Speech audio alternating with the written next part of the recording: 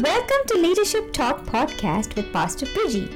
This podcast is dedicated to helping you lead your family, your ministry, your business, your community the way that Jesus did and in reflection of his heart for the people you lead. This morning, we have a special conversation for you that Pastor Priji had with Pastor Jade Lewis from Perth, Australia. She pastors Eternity Church and leads the Name Yellow Ribbon Project. So stay alert and let's jump right into the conversation. Greetings in Jesus' precious name. Welcome to this brand new morning and welcome to Leadership Talk. Today I have a dear friend, Jade, who is tuned in all the way from Australia. And we're going to have a conversation with her and we're going to get to know her, get to hear God's heart from her heart, and we're going to learn from her. Welcome here, Jade. Would you like to just take a moment to greet our audience? Well, good morning, everybody, and thank you so much for having me part of your leadership talk today. From Perth, Western Australia, all the way to you all in India, we want to extend God's richest blessings. We're really praying for you all at this time where, it's a wonderful opportunity where we can actually join together and pray. So we want you to know that our family, our church are really extending God's best to you today. Amen. Thank you so much, Jade. Would you just introduce your family to us and talk a little bit about your church out there in Australia? Yeah, I'd love to. So I'm married to Tristan, and we've been married for nearly 18 years, and we have three amazing children. We have Annalie, she is 15. We have Elissa, she's 14, and Noah, he's 9. And we are pastoring a church called Eternity Church. It's a wonderful community-minded outreach, thriving, growing church in Perth, Western Australia. We have a real heart to pursue God passionately and wholeheartedly. We love to chase the Father. And as a result of that, He has put some great desires in our heart to serve our city, both physically and spiritually, where we do lots of outreaches. We do street evangelism, we do food distribution, we have community eats where people come in and we feed them a homemade meal. This is all weekly. We do prison outreach. We reach out to women who are working in brothels and people who are homeless. And so this is an expression of God's heart of what He's doing in our church, and it's very much based on, Jesus going out to reach those who are considered the least, the last, the unlovely, the lonely, and we definitely carry that burden and that key to our city. Wow, that's amazing. I think I can do a conversation on each of the things that God has been using you and the church there for. And would you just give us a glimpse of your personal journey? How did you have a revelation of God's love? How did you meet Jesus? What was that changing point in your life? Yeah, for me, it was 21 years ago, almost to the day. So it's about 21 years ago and a couple of weeks to the day. I went through a program called Teen Challenge, and that's a youth drug and alcohol rehabilitation program. But what I didn't realise is that the program was a Christ-centred, faith-based, Holy Spirit-filled program that I was about to enter. And wow. I went there after, really just falling into the drug scene and, growing up for me, despite being a really good athlete and coming from, a typical middle-class Australian family, I was lured into the drug scene at 15 by going to, a rave party where, dance and lights. And I think it was here at 15 that the enemy really used this to draw me in. The enemy is always laying up traps for us, even pre-Christ and post-Christ. The enemy is, alive and active like anything other, and he doesn't come with horns and a cape. He comes with everything you thought you ever wanted, and he'll lay it up and make it look so attractive. And for me, it was the drugs and the party scene that I remember walking into this as a 15-year-old and being so fascinated by the glamour and the glitter. But as I went in there, I was about to experience the whole fake world and the destructive world of the drug scene. And so this kind of, drinking led to smoking, marijuana. Then I got into heavier drugs like speed and cocaine. And eventually I ended up as a heroin addict by the time I was 18. I had a boyfriend who was also a drug addict. And so he would, tell me everything that I thought I wanted to hear, but I was looking for love in all the wrong places. And what he would tell me never lined up with how he treated me. So he would beat me, he would hurt me.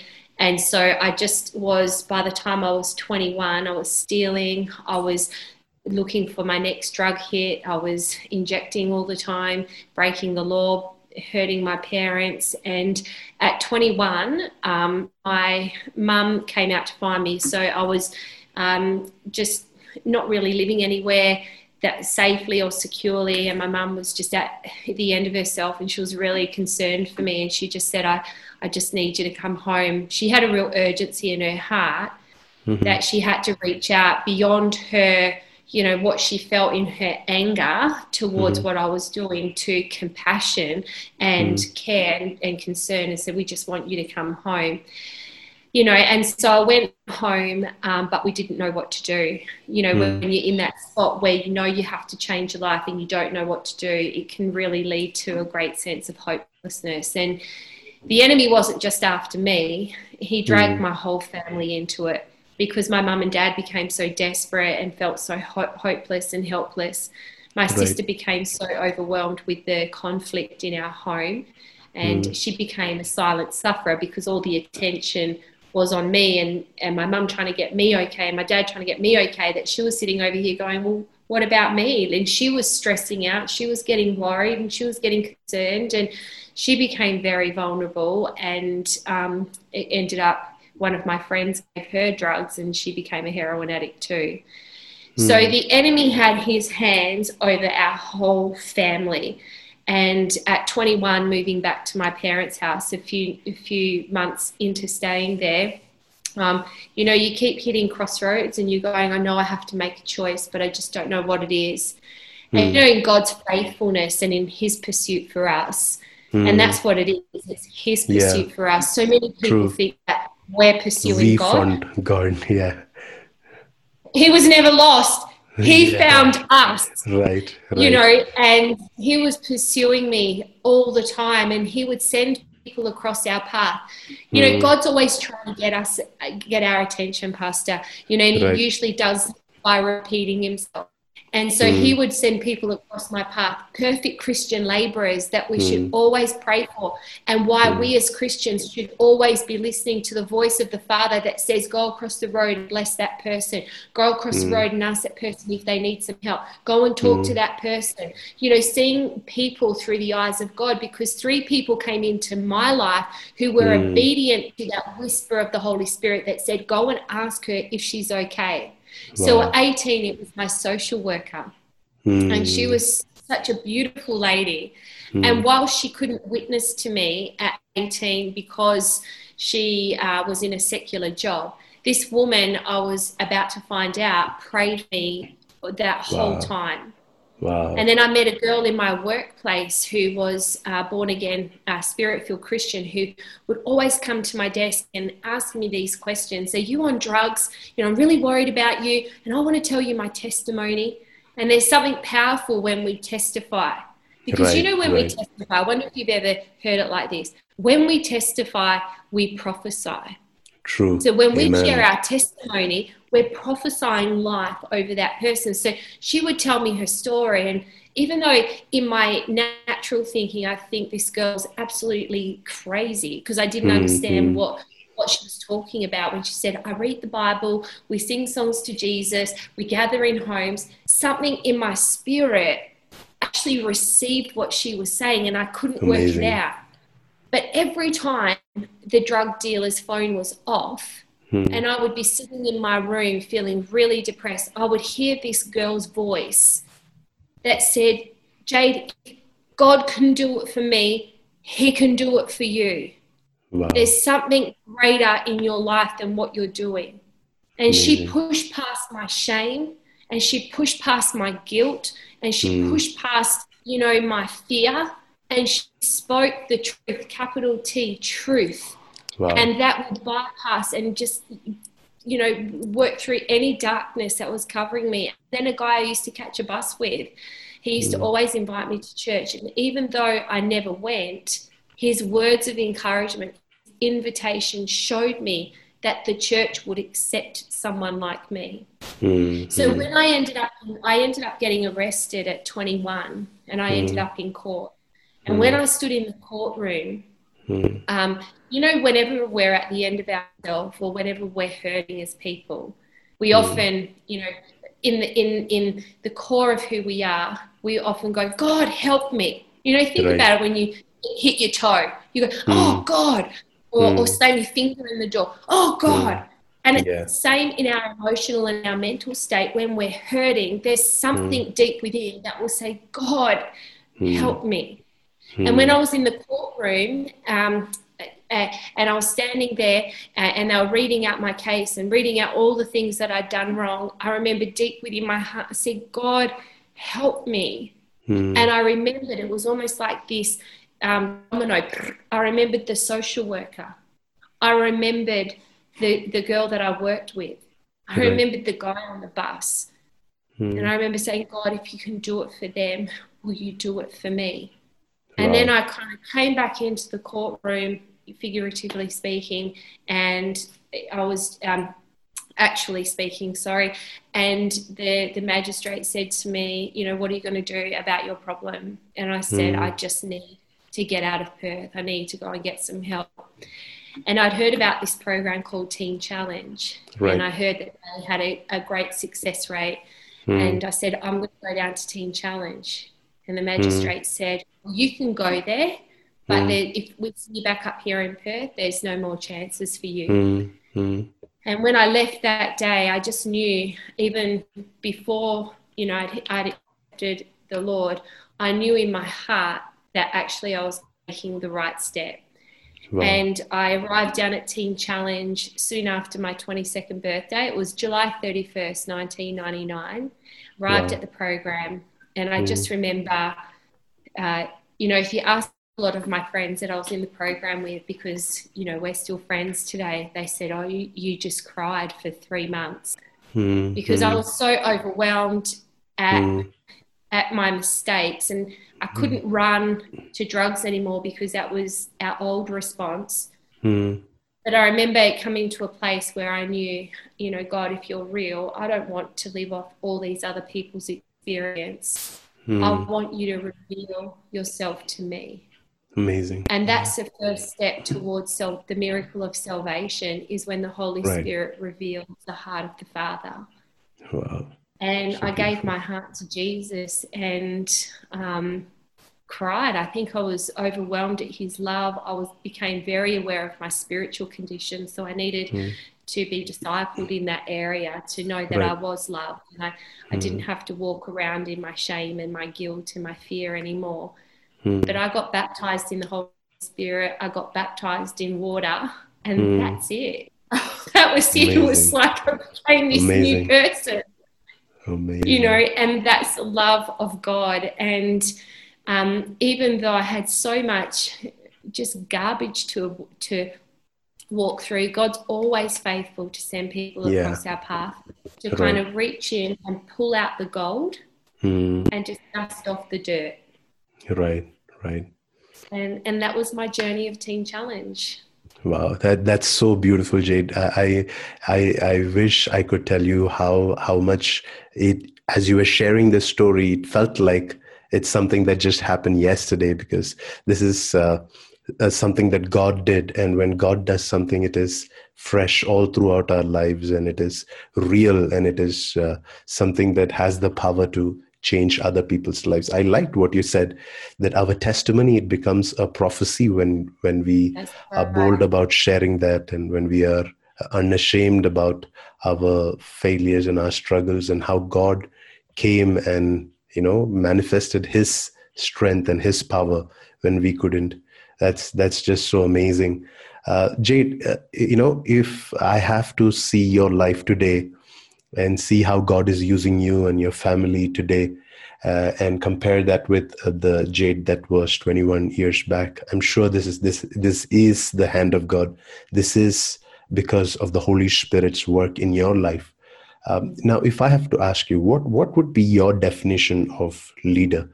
What does it take to become a leader? Because everybody, at some point or the other, they crave to want to be in that place of influence, or they want to be in that place where people see them and they're making some bit of change in other people's lives. And if I have to ask you, how do you, from your personal experience of seeing how God molded you over this last 21 and even earlier than that years, how do you see the concept of leadership, and how do you see God trained you to become a leader? Leadership, it's an interesting one, because you're right. A lot of people want the title, they don't understand the process. Right. And right. I think the first thing we need to understand about leadership, it's not about promotion or platform, because leadership exposes you, it doesn't promote you. And so with leadership, we know the biblical definition, we know the dictionary definition. It's motivating and innovating and pioneering and all those really cool words. But this is how I like to think about leadership, is how well you lead yourself. Amazing. Because every day, so leadership and discipleship is all about reproduction. So we're reproducing something in ourselves.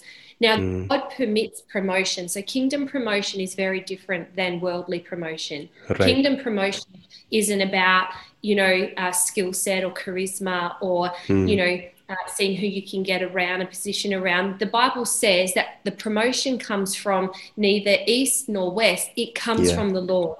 And the Lord actually looks at your heart to say, am I going to permit this promotion? Am I going to let you step through these leadership levels based on your heart, based on how well you're sanctifying yourself, based on how well you're leading yourself, based on what your devotional like? And it's not by works, it's by his grace.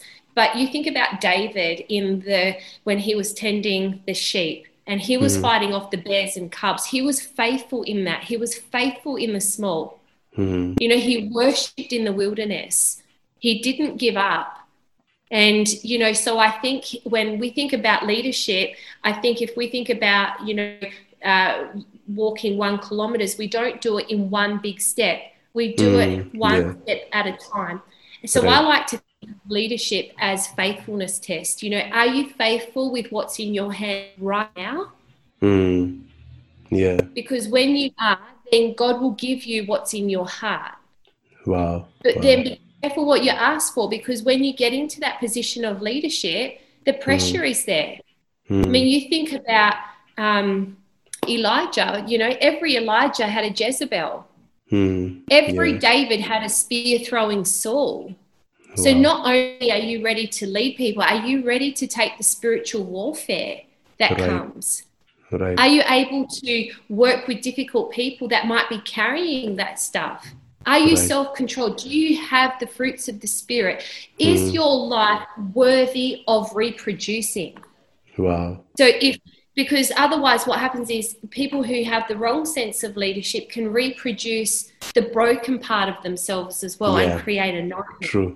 Very true. And so I like to think of leadership is how well we lead ourselves. And the thing is when we become so devoted and passionately and wholeheartedly pursuing God, we're in the throne room, we're in devotions, we're devouring the word, we're putting God first, we're putting him last. He's the Alpha and the Omega. We're sold out for him, not just in front of people, but in your private time, in your quiet time. Sometimes even going into your room and turning off all music and worship and praying in your heavenly language, so that you've got nothing stimulating your mind and your emotions. It's you and God. Alone, And through that, then you start to walk with God, and he starts to trust you because he knows you're listening, you're obedient, you know his voice, you're not going to damage his sheep, you're going to be responsible. He's going to give you strategies. It's not going to go to your head because he wants to deal with humility in leadership too, right? And that you're always got this glory cycle going, that you thank God before and you thank God after. Amen. That's a bit of beautiful. I think you can have a typical one. We lead a lot of people, and people like the title leader, but there's, we're doing in our discipleship course that we're doing, we talk about the gates of transformation, and there's 8. Before you actually move through to visionary, which is the final destination of leadership, there's a gate. Yeah. And it could be a gate of responsibility, gate of faithfulness, gate of submission. And people run around this mountain because they're not, God's testing them. Are you ready? Are you ready? Right. No, you're not ready. So then don't get frustrated at us or you or anyone else. This is between you and God. Yeah. And as water, as the water reflects the face, so our heart is our countenance.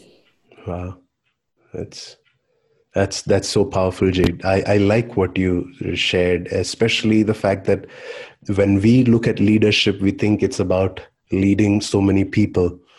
We hardly think about it as leading ourselves, being able to control our own emotions, being filled with the Spirit, being in that place of submission before God, and being accountable to the people around us. And today God has used you, and God is using you to lead so many people. But have you ever envisioned yourself as a place where you would be able to influence people in such a way? Did you feel that you had a natural gifting or a natural ability to lead people? Or do you think that that's something that the Holy Spirit enabled you to have after your encounter with God?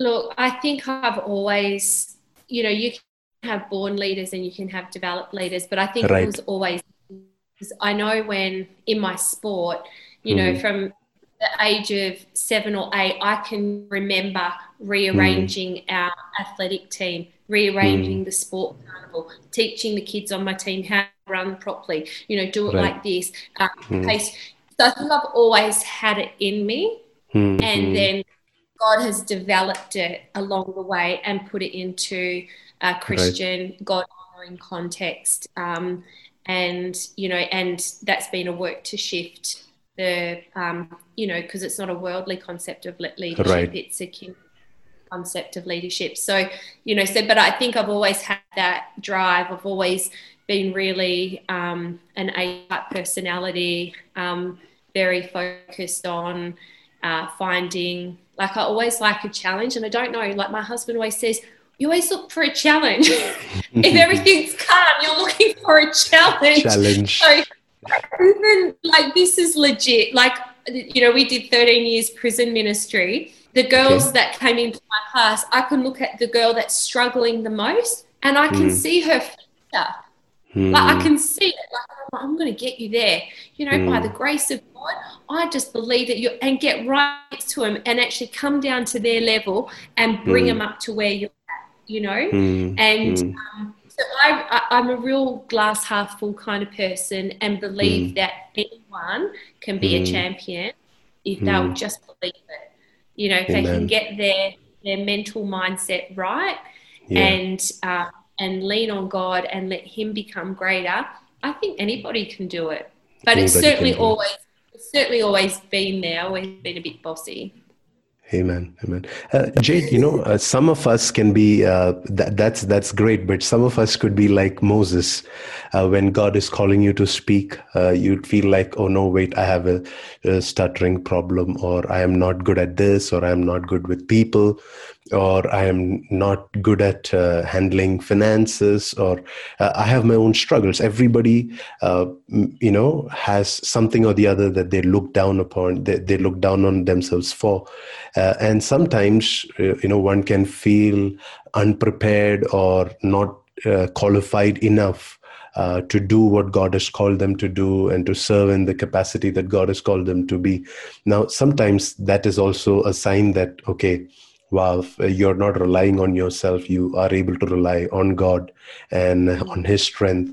But how do you overcome that feeling? Sometimes that feeling can eat you up and cause insecurity and cause a lot of personal battles with yourself, which can stop you from fulfilling the call of God over your life. So how do you, in your own personal walk with God and in the journey over the last 21 years, how have you overcome some of the battles of feeling not qualified or not up to the mark or not prepared to do what God has called you to do? Yeah. So I think there's a few ways that we can look at this. Is that we have to, or if we understand that it's God who permits the promotion, then we have to trust that He's going to anoint us for our appointment.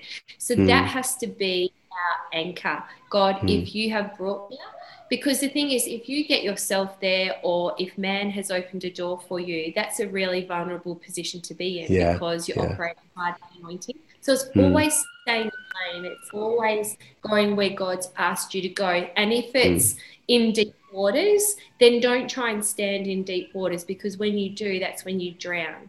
So what you've got to do is swim. Ezekiel 47, the role that the Holy Spirit would play in the life of a Christian. That's the vision that Ezekiel got. And it was ankle deep and knee deep and waist deep and in over your head. We have to stay in over our head and cooperate with the Holy Spirit, which means we can't be operating in a soulish realm, which is our mind, will, and our emotions, which is, I'm a worm, I can't do this, because it comes and it comes.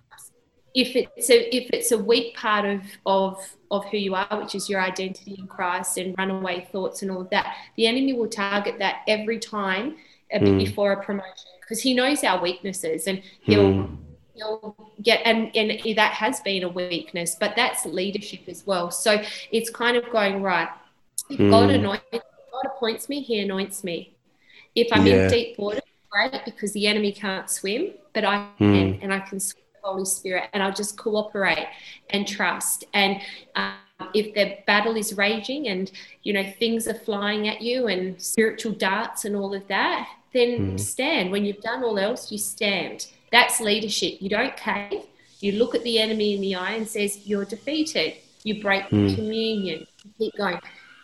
And then if the internal dialogue is, but I can't do this, then it's finding the scriptures that so we want to eliminate the lies by replacing it with the truth. So it's looking at, changing our thought process around that, because, Pastor, we are being formed all day, every day. We're either being conformed to the patterns of the world or transformed by the renewing of our mind. So if you've still got lies in there, then the question is, are you conforming? And if so, or are you transformed? Because every minute of every day we're forming, either conforming or transforming, which means we need to be sanctified. We need to turn things off that will feed the fear. Because what we often find is that we fight fears all day, and then we feed it at night by watching the news. Or watching, something else, or reading a medical report that's, or hopping to Dr. Google. People fight addiction all day and come home and they've got alcohol in their cupboard at night. They're feeding their enemy. So people might struggle with lust in the day and they fight it all day, and they get home and they watch dodgy stuff on the internet at night. They're feeding their enemy.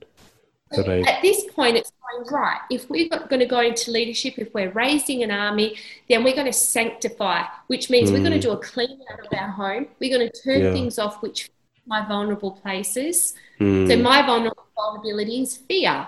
So, the enemy knows all the time, how to get me, because I think people are breaking into my house in the middle of the night, and fear. And I'm just, and then I just have to turn worship on, because where the Spirit of God dwells, the enemy can't, because they can't cohabitate. So keep worship going, because then the enemy can't get in. Right. So then work out, well, if it is inferiority or something like that, then work out where are you giving it that entry point into your life and shut the door. Yeah. Yeah. Because whatever you feed will grow, whatever you starve will die. So if you feed fear, it's going to grow. If you feed insecurity, it will grow. But if we starve it, it will die eventually. Wow. Amen. That's really powerful. Let me just ask you one more question before we begin to conclude. How important is it for a leader who has a great influence, let it be in a church or in a business or out there in the world? How important is it for a leader to have a mentor over his life, or somebody who can give him, valuable criticism or feedback based on, what he's doing and how he's serving, just a third person perspective of what, his life looks like? How important is it for a leader to have a voice like that over his life? Look, we always like to say, if you are leading, then you need to be led. Okay. Right. So that you never become a law unto yourself, because all of us have blind spots, don't we? Right. We all have strengths, we all have weaknesses. And so we need someone that we trust with our heart to speak into our life. We like to use this, this kind of rule of thumb, which is you don't receive criticism from someone you wouldn't go to for advice. So you don't take criticism from someone who you wouldn't go to for advice, which means that people are going to have opinions all the time, especially the higher you go and the further you go in leadership. People like to think that the leader can handle it. They're not going to like a decision. They're going to project their mum and their dad issues on you because you're spiritual mum and dad. It's got nothing to do with you. It's got to do with their relationship with their earthly parents. That they, so you're going to cop it. It's like shouldering, weathering this storm. So when you've got someone that's kind of ahead of you in life, in experience, you've got two things. You've got someone that you can be vulnerable to and go, you know what, this actually happened. It's actually hurting me. It's wounding me. And I just need you to pray for me. I need a friend at the moment. Okay. Because you're going to need that. And you're going to need someone to cry with, laugh with, fail in front of, all of that. That's your bigger people. That's not your people that you're leading. Okay. You've got to separate, because otherwise they will get very insecure around you. So those people are probably, if people have 5, they're blessed. If you're blessed. So they're the inner circle. They're the ones that you really trust with your heart. And that's proven through time. It's proven through their lifestyle, the fruits of the Spirit on their life, etc. Because that will then fall on you, like the mantle with Elijah and Elisha. You want that dripping on you. True. So I think it's very important that you've got that someone that you can speak with, and someone that can actually come to you and go, that's not okay. What I saw then, that's A, B, and C, and I prayed for you, and this is what the Lord, and they're the people that you take the criticism from, and knowing that it's done in love. And but I think if you are going to lead, you need to be led. Absolutely. Because otherwise, pride comes in, independence, all that kind of stuff, and it makes no accountability. And we've seen tragedies, because people haven't wanted to become accountable. They fall into sin, they have moral issues, the family fall apart, they get mental health. So never ever think that you're above being led, because if so, I think that's the first red flag that you're not ready for leadership. That's true. Wow. This was a very informative and edifying conversation, Jade. Thank you so much for doing this. Would you mind talking about the Yellow Ribbon Project? What does it do primarily? Sure. So we, my husband and I actually have 3 ministries. We're the senior pastors at Eternity Church, which we've already spoken about. We also have an outreach into the female prisons called the Yellow Ribbon Project, which has been going for 13 years. and that reaches out to women in prison. And we also have a mentoring program to help, women who have been incarcerated, find their second chance in life.